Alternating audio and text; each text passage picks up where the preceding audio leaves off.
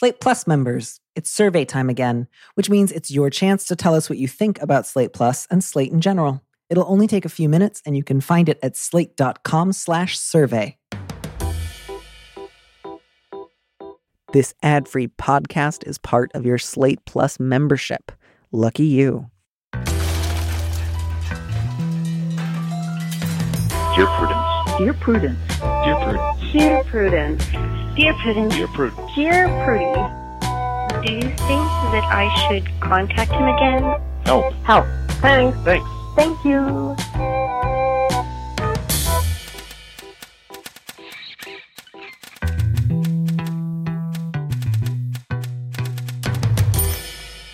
Hello and welcome back to the Dear Prudence Show. Once again, and as always, I am your host, Daniel M. Lavery, also known as Dear Prudence. And with me in the studio this week is Julia Turshen, the author of the critically acclaimed cookbooks Now and Again, Feed the Resistance, and Small Victories.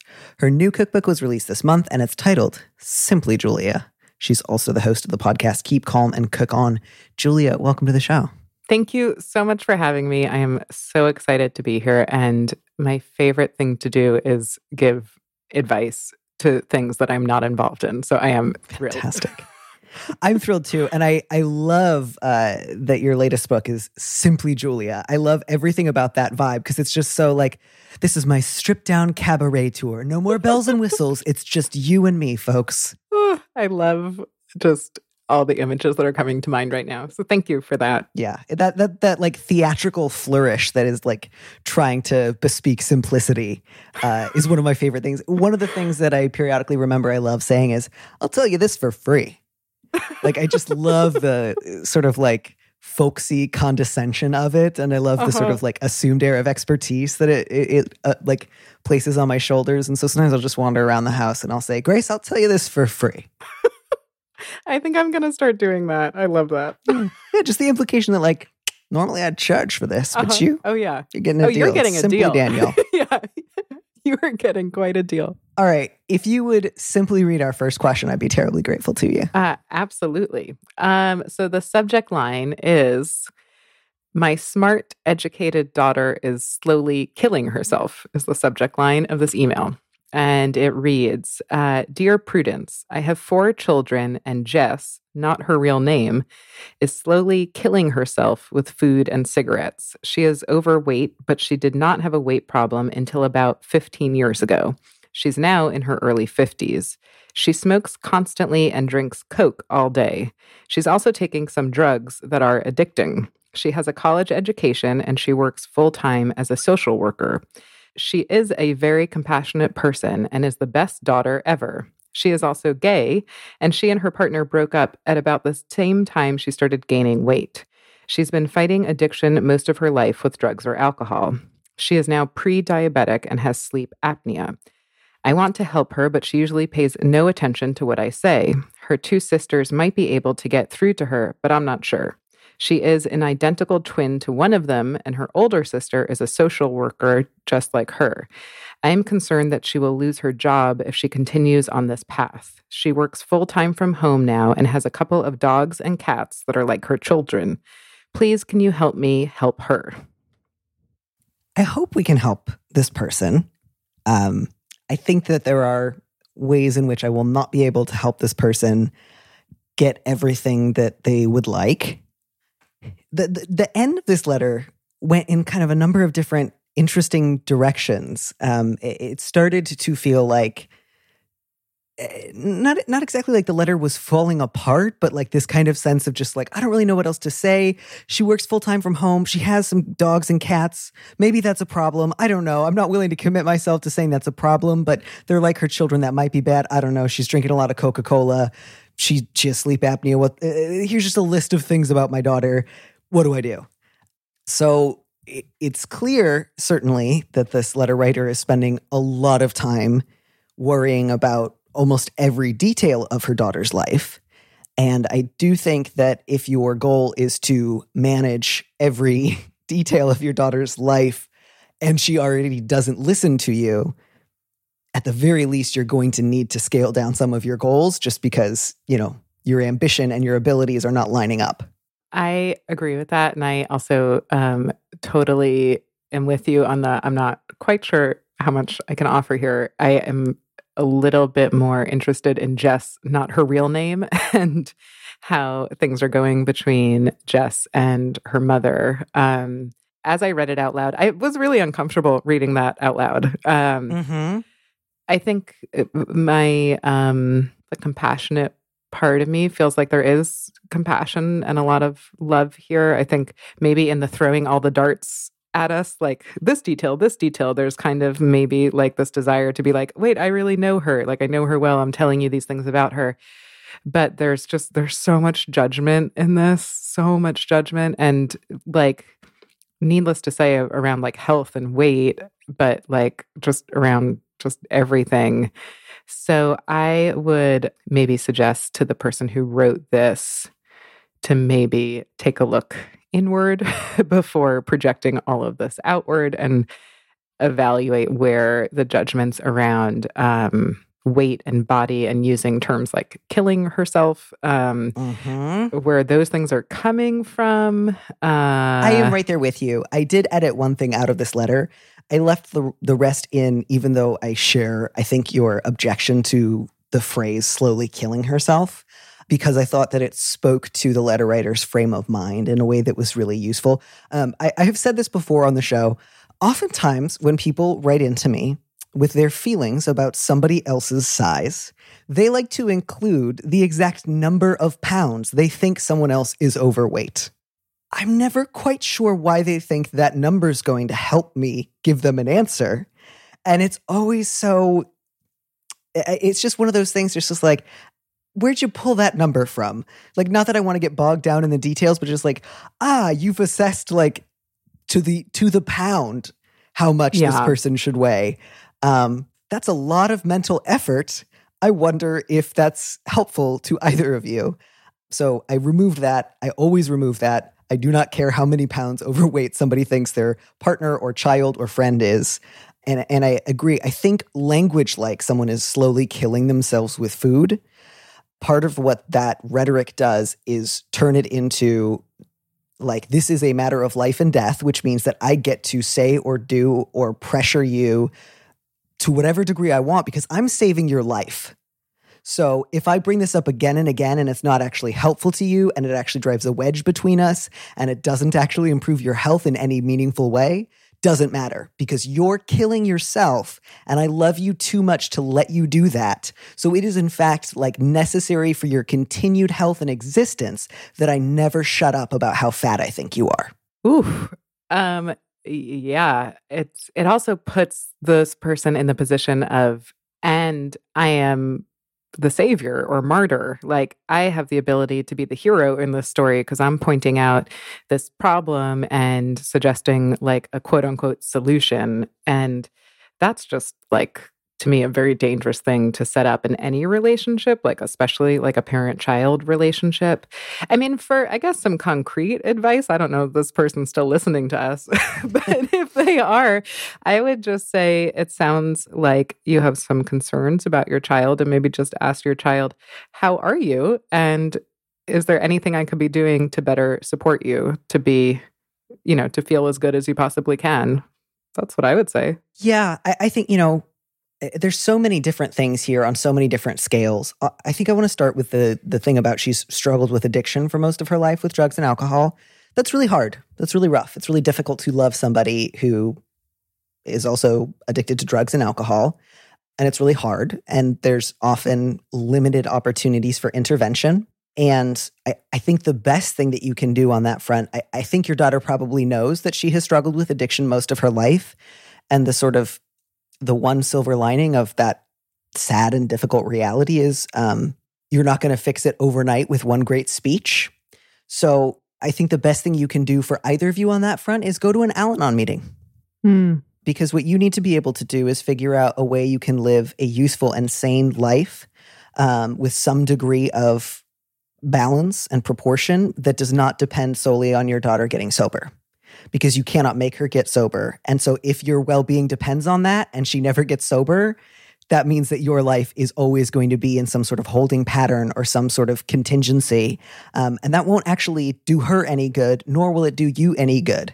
I think that's great advice. And I think that also like immediately decenters both of them from the story. Like, hey, this situation actually fits into this bigger context. It's not actually this personal, like this is like a mental health issue and addiction is hard and it fits in with a large group of people and we can all connect with each other and all of that. And I think that's really wise. I mean, addiction is so hard and so hard to be in any type of relationship with anyone who's struggling with it. And someone once told me, and I thought this was really smart, that if you're in a relationship with someone who is, living with any type of addiction, whether it's, partner, spouse, mother, father, son, daughter, whatever, you are automatically a third wheel because them and their addiction are like the primary relationship. So maybe this person writing this letter is feeling in a way left out in some way. Like there is a sort of desperation here that to me is like a little bit of like a desire for attention maybe I'm reading into it too much. But yeah, I think Al-Anon is a great idea because, hey, it's not just about you. That's a great idea. And, if by worrying and intervening and issuing reminders and saying things like you shouldn't drink Coke all day, if that were going to make a difference, it would have, I think. It seems like on some level you've considered this a problem for 15 years, and you say that your daughter doesn't pay any attention to what you say. And without, I don't want to project onto the letter writer like, wow, I bet you're constantly haranguing her and driving her up the wall. But it seems clear that she doesn't trust your advice. She doesn't want to hear your advice. And so that, I think, is really simple. Do not try to give her advice. Do not try to tell her that smoking is bad. Do not try to tell her that you think she drinks too much soda. You don't have that kind of relationship. That's not going to be the thing that changes anything about her. So I would say start by acknowledging the relationship that you do have instead of that continued fantasy of, if I just find the right combination of words, I will convince her to be concerned about the same things I'm concerned about and do the things that I want. And again, all of this can be absolutely compatible with a general desire for your daughter to be well. I don't say this to suggest that everything that you feel about her is wholly like unnecessary fat phobia and unnecessary shaming. I understand that you are worried about her addiction, but it seems like you've also made that point. And so I think you will get farther in terms of having a sustainable relationship if you say, my daughter's a grown woman. She's been a grown woman for a long time, and she is going to make decisions about her own life that are hers to make. And if she does not want my advice, I won't make our relationship any better by trying to get her sisters to give it to her. And again, to me, that says like they might be able to get through to her, but I'm not sure. Again, without saying that this means I know exactly what the letter writer's relationship with her other children is like. It's clear that they're not sharing a lot with you as a group. They're not like coming to you saying, Mom, we want your help. Mom, we want you to intervene. Mom, we want your advice. Yeah. And that might be the pain point here for the letter writer. And I don't know. I think a lot about fat phobia and diet culture, having been raised in it, as most of us were. It's, it's something I tackle a lot, actually, in my cookbook, which is, it's a healthy cookbook that's not about weight loss. Like, whoa. So I don't know. This question really hit home for me, or this letter.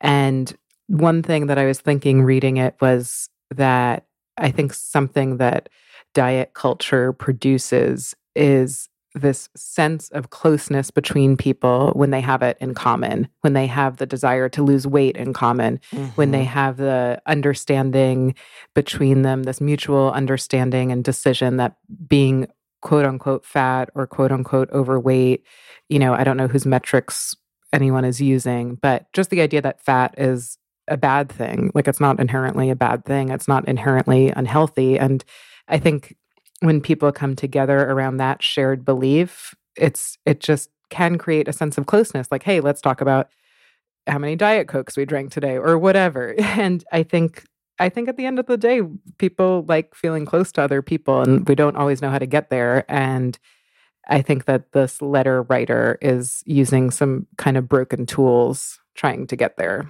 So I would approach it from like I care about you, I love you, I want to feel close to you, and I don't know how. Yeah, I think, you say she's pre-diabetic and has sleep apnea. I would encourage you to let your daughter talk to her doctor or not talk to her doctor about that. Let her handle that one. Let her make her own mistakes. She's a grown woman. If she wants to make choices that you don't think are wise, she's entitled to do that.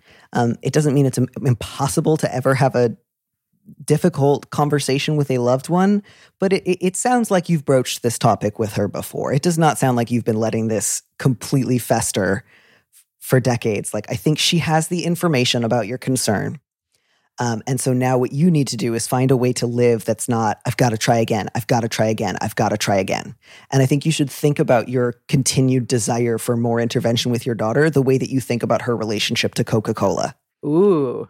That was good. That's you drinking another Coke. Yeah. Every time you want to call your daughter and say, I know how to fix your prediabetes. I know how to, and like this kind of the implied theory of like, she's gay. Maybe that's got something to do with it. Maybe that's why she loves her dogs a little too much.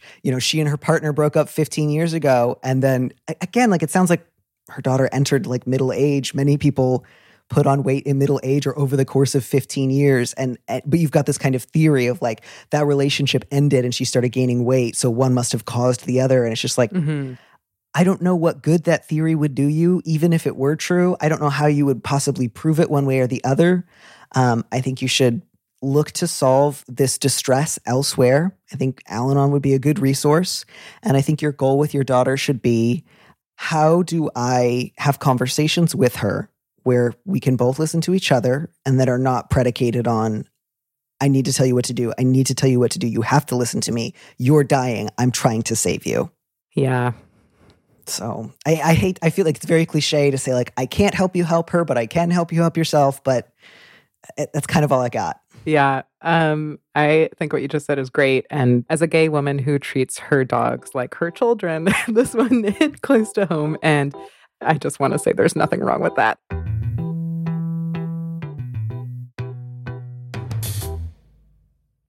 I'll take this next letter, which is great because it's, in many ways, it's the last letter flipped. There's obviously some differences, but it's always nice when you can kind of work into perspectives of a similar issue in the same episode. So the subject of this one is Mom's Food Issues. Dear Prudence, my relationship with my mother has always been complicated. I'm the eldest of 4 daughters and a typical perfectionist. Since I was a child, I've been my mother's therapist for her marital issues with my father and her go-to person for advice and friendship. And I was her pride and joy in many aspects. The easiest toddler, decent athletic abilities, good grades, attractively blonde, got into a great college, solid career, etc. Getting her approval has been relatively easy, and in many ways, she was my best friend. I met my high school sweetheart at 16, and we spent 8 very toxic years together. My mother couldn't stand him. During our relationship, I started gaining weight, partly due to birth control and partly because I couldn't prioritize myself and my own needs in an unhealthy relationship. My mom has a very specific picture of what health looks like. To her, it's spinning classes 5 times a week and only eating a cup of soup a day. She idealizes my high school body with frequent comparisons to my current size. Meanwhile, she's had an eating disorder for years, bragging about, I only had an apple or a granola bar, and not eating during family dinner, only for us to hear her sneaking food late at night with microwave beeps and slamming the fridge door. The hypocrisy as I've gotten older has been sickening. We've had endless fights about it. I've hung up on her, distanced myself from her, screamed and cried and asked for apologies, given her the benefit of the doubt and gone months without speaking. She sobs hysterically and leaves pathetic voicemails and long text messages about how much she loves me and how sorry she is, but the apologies are never specific. I always end up comforting and forgiving her from sheer exhaustion. She spent countless hours on the phone complaining to my sisters about my weight, making comments like, I pray for her because she's fat. My family and I are very close. My dad and my sisters acknowledge that this is a projection. I hike, bike, go to the doctor regularly, and avoid junk food, and I'm generally comfortable with myself. Now my mom is sick. She retired 4 years ago, and since then has had heart stents put in, recovered from colon cancer, and has now been diagnosed with breast cancer. She's due for her last surgery next month, and she's financially and physically dependent on me and my sisters. Since she got sick, it's been significantly more difficult for me to distance myself from her for the sake of my mental health. And the toll it's taken on me is infuriating. I do my best to manage my own needs while sharing the responsibilities of her care with my sisters, but I'm afraid things won't ever go back to normal. And if they do, how am I supposed to continue navigating this relationship with her without losing my mind or my sense of self? Whew. I want to say this really, really gently because this is just exhausting and I really feel for the letter writer. Letter writer, when you say, I'm afraid things won't ever go back to normal, I think you're very aware that your relationship with your mother is incredibly painful and difficult. But based on what you have described here, I don't think you two have ever had a normal relationship. You say that when you were a little child, she treated you like a therapist for her marital issues with your father, and you were her go-to person for advice and friendship. I don't always want to throw out pop psychology terms, but I do think that the phrase parentification might be a useful one to you, letter writer. It can feel really good as a little child if your parent is turning to you like a peer because you feel close and you feel grown up. And it is also incredibly damaging, and it is putting way too much weight and pressure on you and reversing the roles as they should be. So that doesn't mean you don't love your mother or that your closeness has been fake, but it does not sound to me like you two have ever had a sane, healthy, stable, secure relationship. It sounds like you have had an incredibly close relationship that was predicated on hyper-identification and her trying to turn you into a peer. And then later, when you were no longer conforming to the model of the perfect daughter, just constant manipulation and recriminations. And, frankly, the stuff about talking to your sisters for hours about praying for you because you're fat, I would call that a form of spiritual abuse. So to me, there's never been a normal here. There's no way things could go back to normal. Yeah. You hit on the sentence that struck me the most, that I was sort of putting my mental highlighter on, that idea of I'm afraid things won't ever go back to normal. That really stood out to me as well. And things weren't normal here. Also what is normal? I get that. But also everything you just pointed out, I just so agree with. And there is so much pain here. And why would that even be something you might want to return to, even if it's really familiar, right? So I think that idea of, okay, maybe, if the question is, how do you navigate this relationship without losing your sense of self? I think really holding on to that sense of self, it sounds like you've managed to build despite all of these obstacles. Just hold on to that, first of all. And in terms of navigating it, just do not navigate trying to go backwards, because it just doesn't sound to me that is somewhere you want to go. So I think just changing the direction of the car a little bit might be helpful. And I also I don't know, I read this and I hear you read it out loud, especially coming after the last letter. I think that there's a mother that this letter writer is referring to who's trying to get through to her in a way she can't get through. And then the letter writer is trying to get through to her mother and is not getting through. And it sounds like they're actually kind of doing the same exact thing. And they're both really frustrated because they're not getting the result they want. And It makes sense because I think the letter writer saw this behavior modeled. This is what she knows. This is what is quote unquote normal or familiar. So I think it's just, this isn't working. Someone has to change it. And, why not just have it be you? And I think changing the way they communicate would be pretty major here. Yeah, I think I want to start from a place of what you might call acceptance or what you might call pessimism. Choose your term as you like. I think, letter writer, what you think of as normal is an absence of recrimination about your size. And I can understand why that would feel normal by comparison, because it was much less hostile or full of pressure. But again, the normal was wildly inappropriate, a complete failure to parent, and deeply damaging. So it was maybe easier in some ways to contend with because you got a lot more praise and affirmation for your thinness, for your athleticism, for your good looks, but it was not normal. So I totally understand why you want less pressure, but you talk about that toxic relationship with your high school sweetheart, and you say you couldn't prioritize yourself and your own needs in an unhealthy relationship. I mean, that's you and your mom. You've struggled to prioritize yourself and your own needs in an unhealthy relationship with your mom, and that predates that toxic relationship with your high school sweetheart. And that I don't say that to say like she caused that bad relationship with him, or if you can just think of her as the first problem, you'll be able to fix all of these problems. I don't. I just mean, I think you should think of this in terms of, my mom and I have a toxic relationship. We always have. And here's the acceptance/pessimism part. I think you should assume that your mother is never going to be able to adequately apologize or change her behavior. And so whatever, again, self-prioritizing, whatever health, sanity, freedom, risk management is going to look like for you needs to rest upon, mom's not going to get better. And I don't mean that she may recover from this cancer. I don't know how much longer your mother will live. It may be quite a long time. But the only way that I think you will be able to find a sustainable way to offer some form of care is if you let go of the fantasy that things are going to go back to the way they used to be and that it's going to be good. It will help to think of it in terms of, she's always going to do this shit.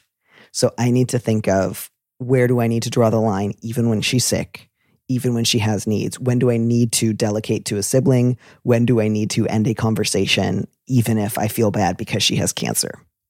Yeah. Yeah. It's hard, but yes. Yeah. Yeah. This is hard. This is a painful one. It is. So I don't know exactly what that's going to look like. I sure would recommend therapy.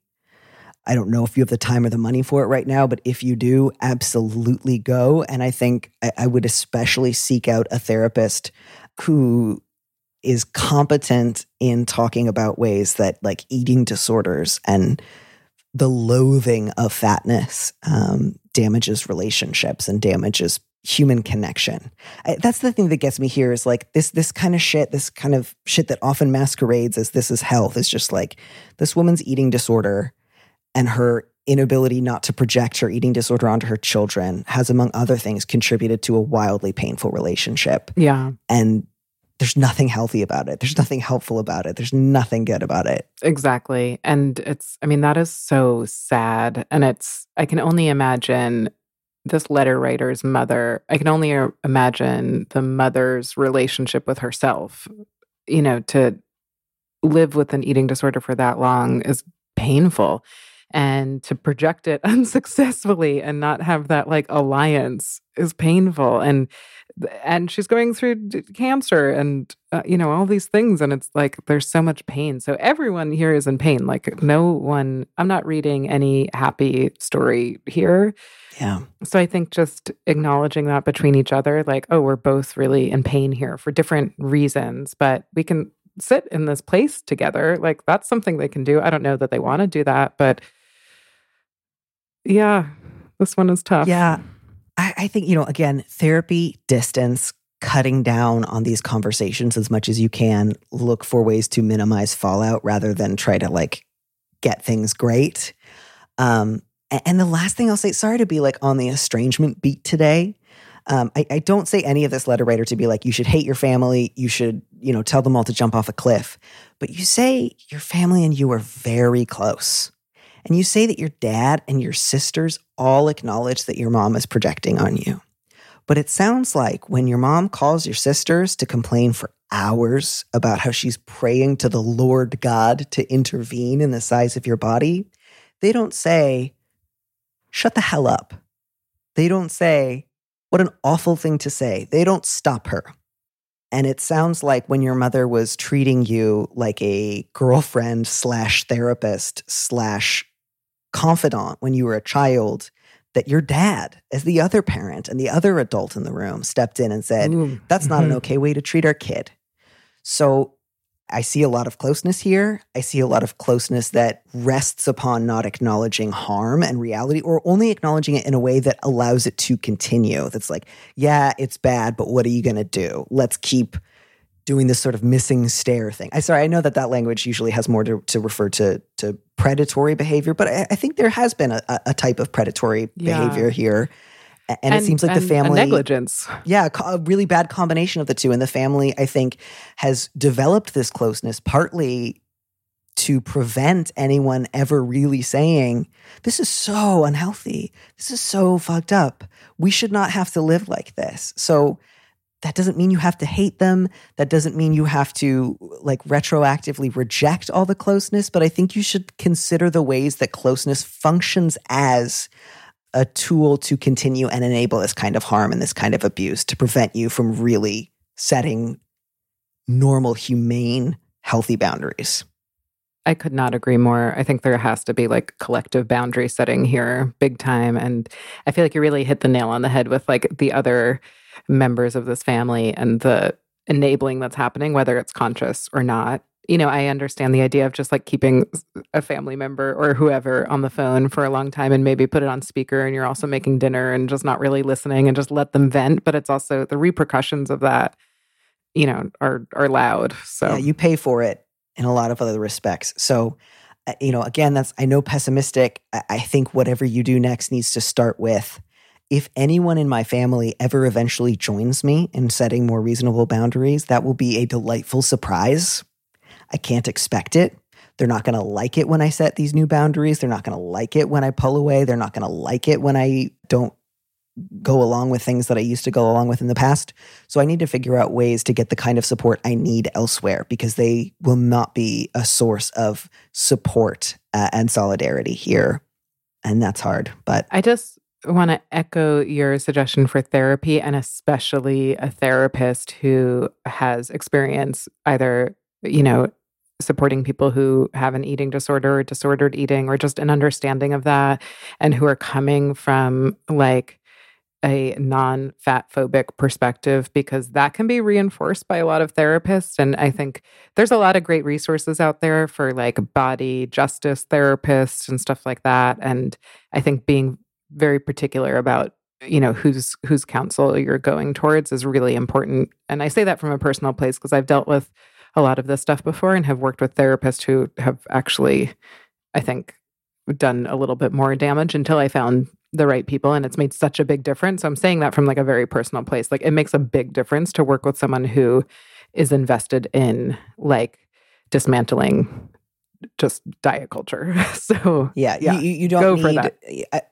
You don't need, I'm picturing like that Lucille Bluth line from Arrested Development where she just says, well, sometimes a diet is the best defense against criticism. You don't need anyone who brings that energy to the therapeutic relationship. Screen for that. Yeah, no Lucille. No Lucille's. Oh, man, oh, man.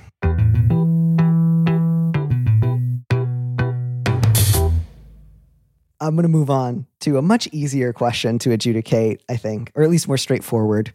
The subject is not dear. Dear Prudence. I'm a woman in my mid-60s. I'm active, bright, and engage well with people. I'm often told that I'm very youthful looking. Nevertheless, I have gray hair, and I'm obviously not in my 30s. I'm beyond frustrated when I'm addressed as dear or some other equivalent in a professional setting. Sometimes this is by young women, sometimes young men. I know full well that they aren't addressing men my age as dear. On the one hand, I'd like to educate people that this is an unwelcome way to address an older person. On the other hand, I sometimes just want to yell that they're being patronizing and sexist, and they've just lost my business. I'd like to be polite, but definitely get the message across that this is unacceptable. It's not endearing or welcome. Not endearing. I like that. That was cute. I think this is totally a legitimate complaint. I think it's absolutely fine to address. My only question here is, she says that I want to tell them that they've just lost my business. And so I'm wondering, are these clients that you are meeting with because you will be potentially hiring them? Or are you talking about like you're going into a store, you're going into a restaurant? Again, not because you're not allowed to object in any of those settings, but if a barista is calling you dear, if this is like a personal private purchase you are making, I think you're not meeting as two professional colleagues.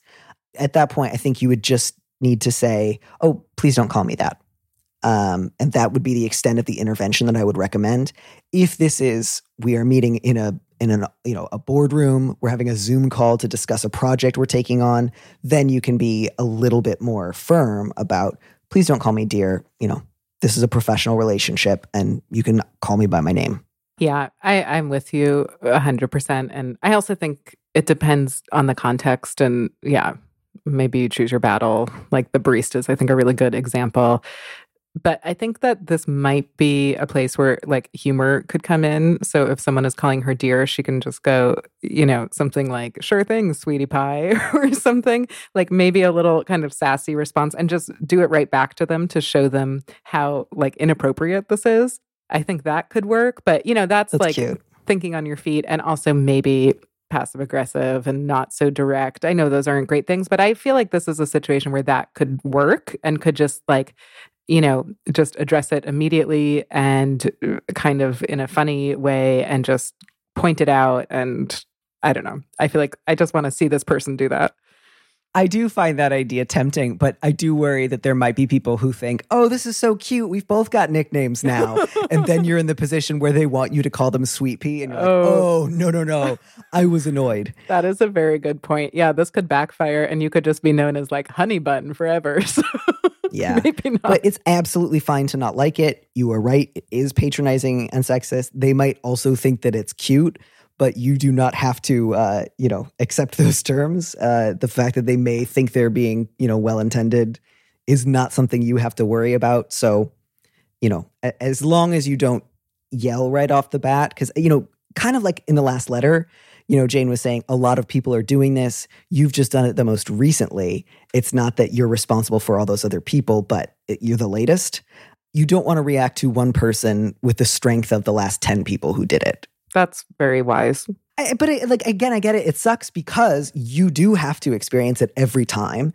But if you react cumulatively, then other people will treat you as if you have just done something wildly inappropriate. So I get that there's more of a burden on you to be cheerful or polite when you have to deal with it constantly. And that sucks. I wish I had a better strategy. No, it's sort of like the definition of a microaggression. And it's like, 1,000 cuts and it sucks. Like this sucks. And it's ageist and patronizing. And it really is all those things. And it sucks that it's on her to have to counter it.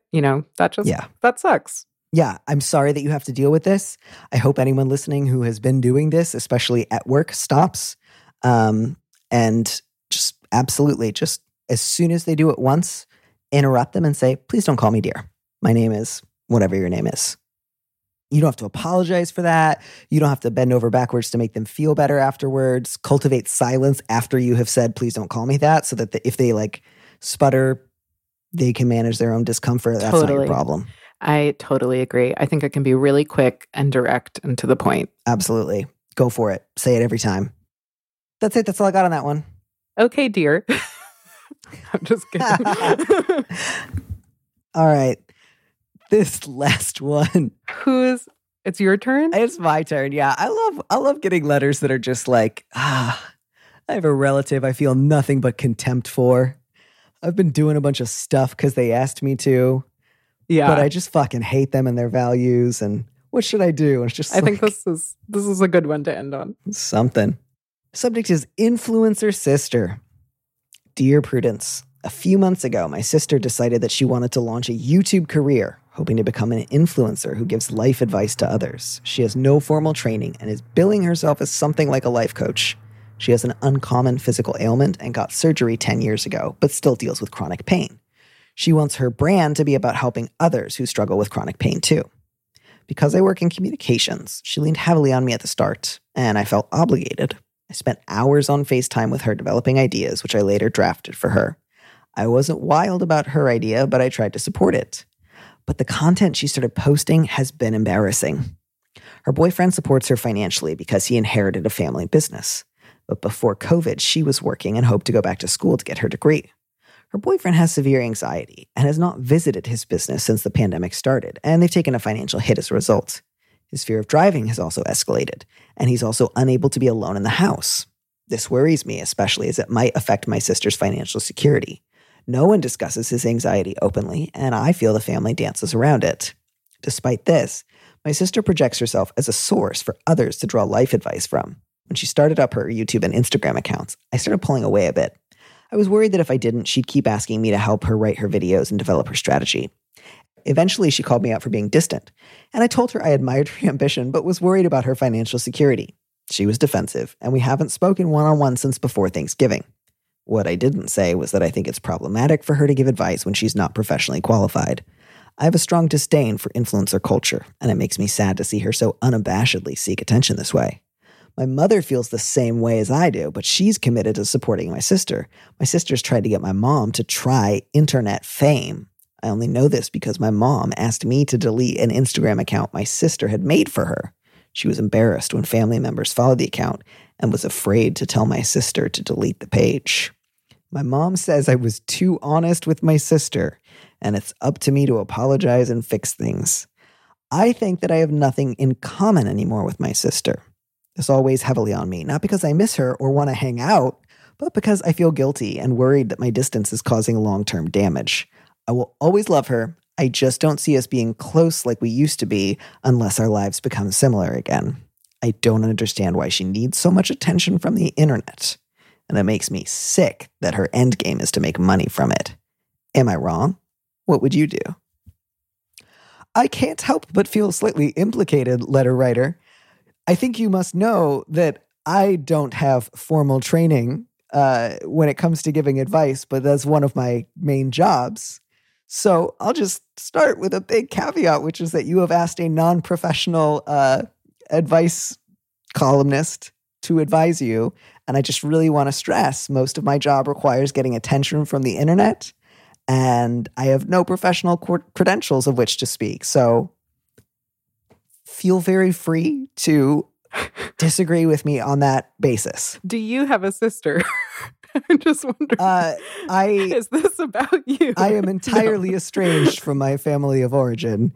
We do not talk at all. Sorry to bring that up. Not at all. I just mean, if you're hoping to get me to have a solution for maintaining a relationship with your sister, boy, if I knew how to do that, I would have kept my sister in my life, but I couldn't. Yeah.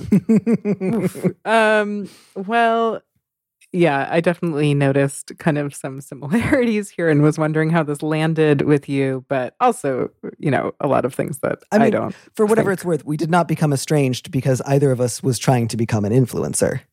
I really love the idea of my sister has tried to get my mom to try internet fame. You just pick it off a tree, You decide I want to become internet famous, and then you start an account and you say, fame and attention, please. Did you see the movie 8th Grade? I did not see the movie 8th Grade. There was a movie called 8th Grade that came out, I don't know, a couple of years ago. And it's basically about this girl who's in the 8th grade who is incredibly insecure and self-conscious and the things most people in 8th grade, if not in life in general, feel. And she starts a YouTube channel that's about giving advice about how to be confident. And that's kind of the crux of the movie. So this made me kind of think of that and just made me feel kind of sad all around. And I don't know. I don't see how this letter writer's sister's YouTube career is hurting this letter writer in any way. I think let her make her YouTube videos. I don't think they're having an impact on her day-to-day life, but I think she can draw a boundary and maybe not offer her professional services if she's going to then resent that in some way. I don't know. That was one thought I had. Yeah. I mean, I'm just really stuck on this trying internet fame thing. Yeah. This one felt very Luke 4:24 to me. No one is a prophet in his hometown, which is just I can't believe my fucking sister's giving advice. I have so many opinions about the way she lives her life. So I don't want to try to adjudicate whether or not your sister has ever given good advice. You say that you have found the things that she writes embarrassing. Maybe they are. I wouldn't try to spend too much time trying to convince her to be embarrassed by it, but it's certainly fine and appropriate that you eventually wanted to stop offering her your free professional consulting services. That's absolutely reasonable. The fact that your mom, it sounds like, is real nervous about making your sister upset, and who knows what other dynamics are going on there, but it seems like your mother really, really wants to protect your sister's feelings and self-image. I think you can respectfully decline to take your mom's advice here. Your mom says she thinks you should apologize and make up. You know, if anything, if you did want to try for a sort of like rapprochement, I think the thing to say would be something like, I miss talking. I'm sorry for how I handled this. I wish that I had set a boundary sooner. I don't want to be your like free co-founder and do all that work for you. I was happy to have some conversations with you about basic outlining stuff, but I took on too much. I took on more than I was comfortable with. I should have said no sooner. And instead of being clear with you, I just started pulling away. And that's really different than I'm sorry for not doing this work with you. That's just, I should have been clearer sooner, and still holding firm to, you know, I don't want to do all this work for you for free, which is super reasonable. Even if she gets mad about that, it is okay when somebody is mad at you for a bad reason. You can just let them be mad. Yeah. The whole part about that they used to be close, and when they said, I think I have nothing in common anymore with my sister, this weighs heavily on me, not because I miss her or want to hang out, but because I feel guilty and worried my distance is causing long-term damage. I'll always love her. You know, I don't know. I feel like you miss your sister, and that's okay. But I think you also don't like what she's doing, and that's also okay. And both those things can be true at the same time. I also don't understand all this whole sidebar about the boyfriend and the anxiety. Like, that has nothing to do with this. Is that just trying to say, like, our family doesn't talk about things directly? Is that why that's in there? Yeah, I don't know. Yeah, I agree. I think you clearly have some opinions about him and how he may or may not be handling his anxiety. I'll just say, whatever their relationship may or may not look like on the inside, it's fine if your sister and her boyfriend don't choose to discuss how they handle his anxiety with you. That's fine. You don't have to like it, but it's totally appropriate for them to decline to share details with you. You may privately think they're not handling it well. They are entitled to handle that badly if they want to, and they are entitled to handle it how they want. I don't think you should try to intervene further there. I think you should try to cultivate neutrality as often as possible when you think about him, and just say, like, he's clearly going through a lot. He's not my partner. I don't have to drive him places. That's not on me. If it ever affects me, like if somebody ever asks me to do something on his behalf that I don't want to do, I could set a boundary there. But beyond that, they're not going to welcome it if I come in and say, like, here's how he should handle his anxiety. That's just not your, what's the expression? Not your clowns, not your rodeo. Oh, yeah, not your circus. Yeah, clowns. Well, there are rodeo clowns, not your I circus. guess. Yeah, not your clowns, not your circus. Not your first rodeo. I don't know, some sort of folksy expression. Yeah, and I think to your mom, say, Mom, I love you, but if your strategy to this is to ask me to like quietly delete things that you don't want to say no to my sister about, I'm not going to do that for you anymore. If you want me to apologize to her, I hear you. I disagree. I'm not going to. It is okay to have a little conflict with your mom, even though she sounds pretty conflict averse. But beyond that, I think you can definitely say to your sister, I'm sorry for how I handled it, but I'm not sorry for drawing a limit, and see where that gets you. But do not then go further and try to say, I think you give bad advice, or I think this, like, I just don't think she's going to, I don't think it's going to go well. Don't start like trolling her YouTube account. Yeah. And, gosh, beyond that, like you say, I feel guilty, makes sense. But you're also like, I actually don't really miss her or want to hang out. So, you say you worry your distance is causing long-term damage. I agree. But I also don't see a better option here, because you don't actually want to be closer. You just don't want the fallout. And you don't actually share her kind of values or commitments. And it doesn't seem like you're able to see your way to some sort of like live and let live policy on that front. So I think you got to kind of accept our relationship is damaged. I don't really like or respect her. I can treat her with respect to the best of my ability, but we're probably not going to become as close as we used to. And I just need to find ways to live with that. Yeah, maybe she should tune into her YouTube channel and get some advice. Yeah, I mean, again, I just feel very self-conscious in all of this, where I'm just like, That's what I'm doing right now. Yeah. Well, I mean, it's very interesting. There's like a whole meta thing going on here that this letter writer is writing this letter and is seeking advice about how to deal with her sister who offers advice. You know, people don't have to take the sister's advice, just like, you know, people can choose whether or not to listen to this program, right? Like, we're not forcing anyone, but it's obviously the best. So why would you not listen?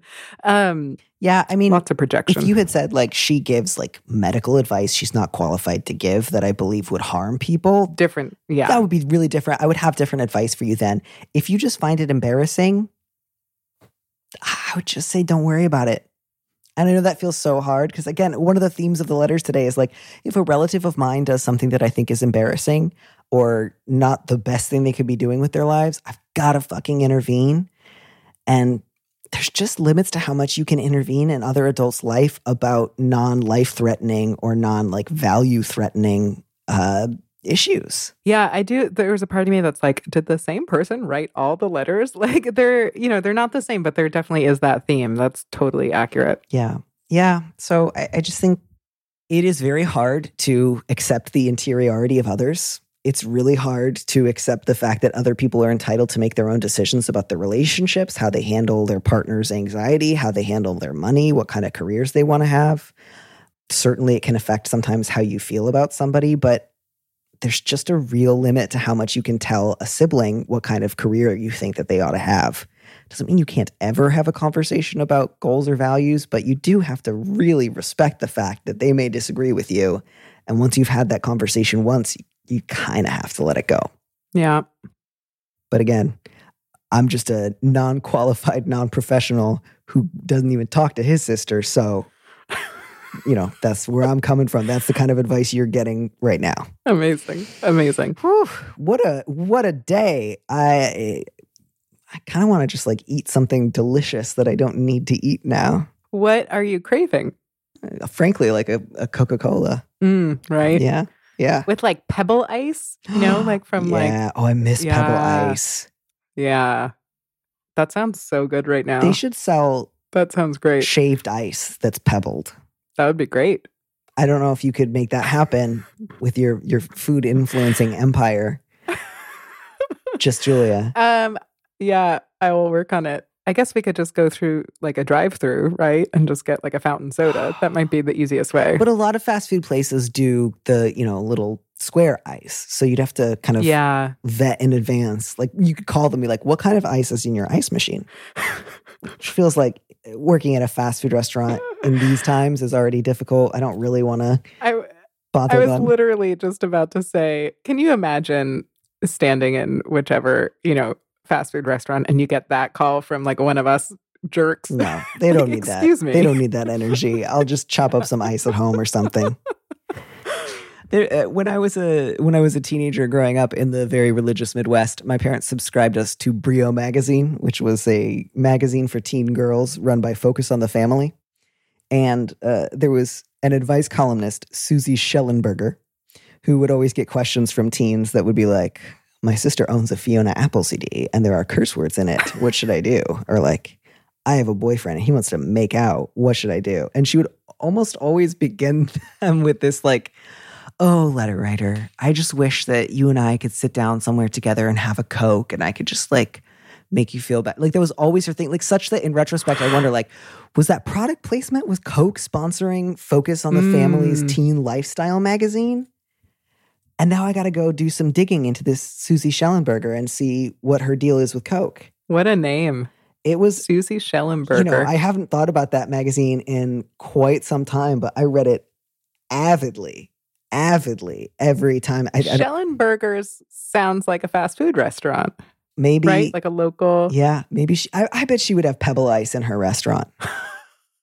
Oh, wow. She created Brio and edited it the whole time. Oh. And then when Brio folded, she created Susie magazine. Yes, she did. She's written 40 books. Oh my gosh. My goodness, what a prolific woman. She was featured as a teen expert on the Montel Williams show. Wow. Maybe not something you put in your bio. I don't know. I am fast. I'm going to go down this rabbit hole for the rest of the afternoon. That's what I'm going to be up to for the rest of the day. Gosh. Juliet, Amazing. thank you so much for being on the show. You are a delight. This was really just interesting and fun. And I appreciate you having me. This was totally unlike any other podcast interview I have done recently. So thank you for that, for mixing it up and making it really fun. Absolutely. And if anybody listening subscribes to Susie Magazine, please write in and let me know what's going on there. Thanks for listening to Dear Prudence. Our producer is Phil Circus. Our theme music was composed by Robin Hilton. Don't miss an episode of the show. Head to slate.com/Dear Prudence to subscribe. And remember, you can always hear more Prudence by joining Slate Plus. Go to slate.com/PrudyPod to sign up. If you want me to answer your question, call me and leave a message 401-371-DEAR. That's 3327. And you might hear your answer on an episode of the show. You don't have to use your real name or location. And at your request, we can even alter the sound of your voice. Keep it short, 30 seconds, a minute tops. Thanks for listening.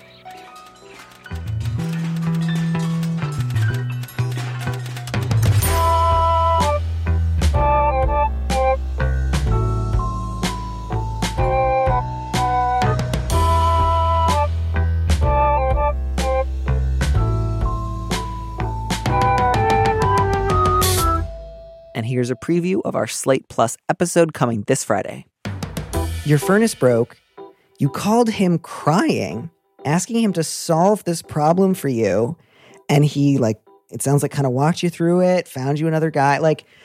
I honestly didn't think that was asking him for help.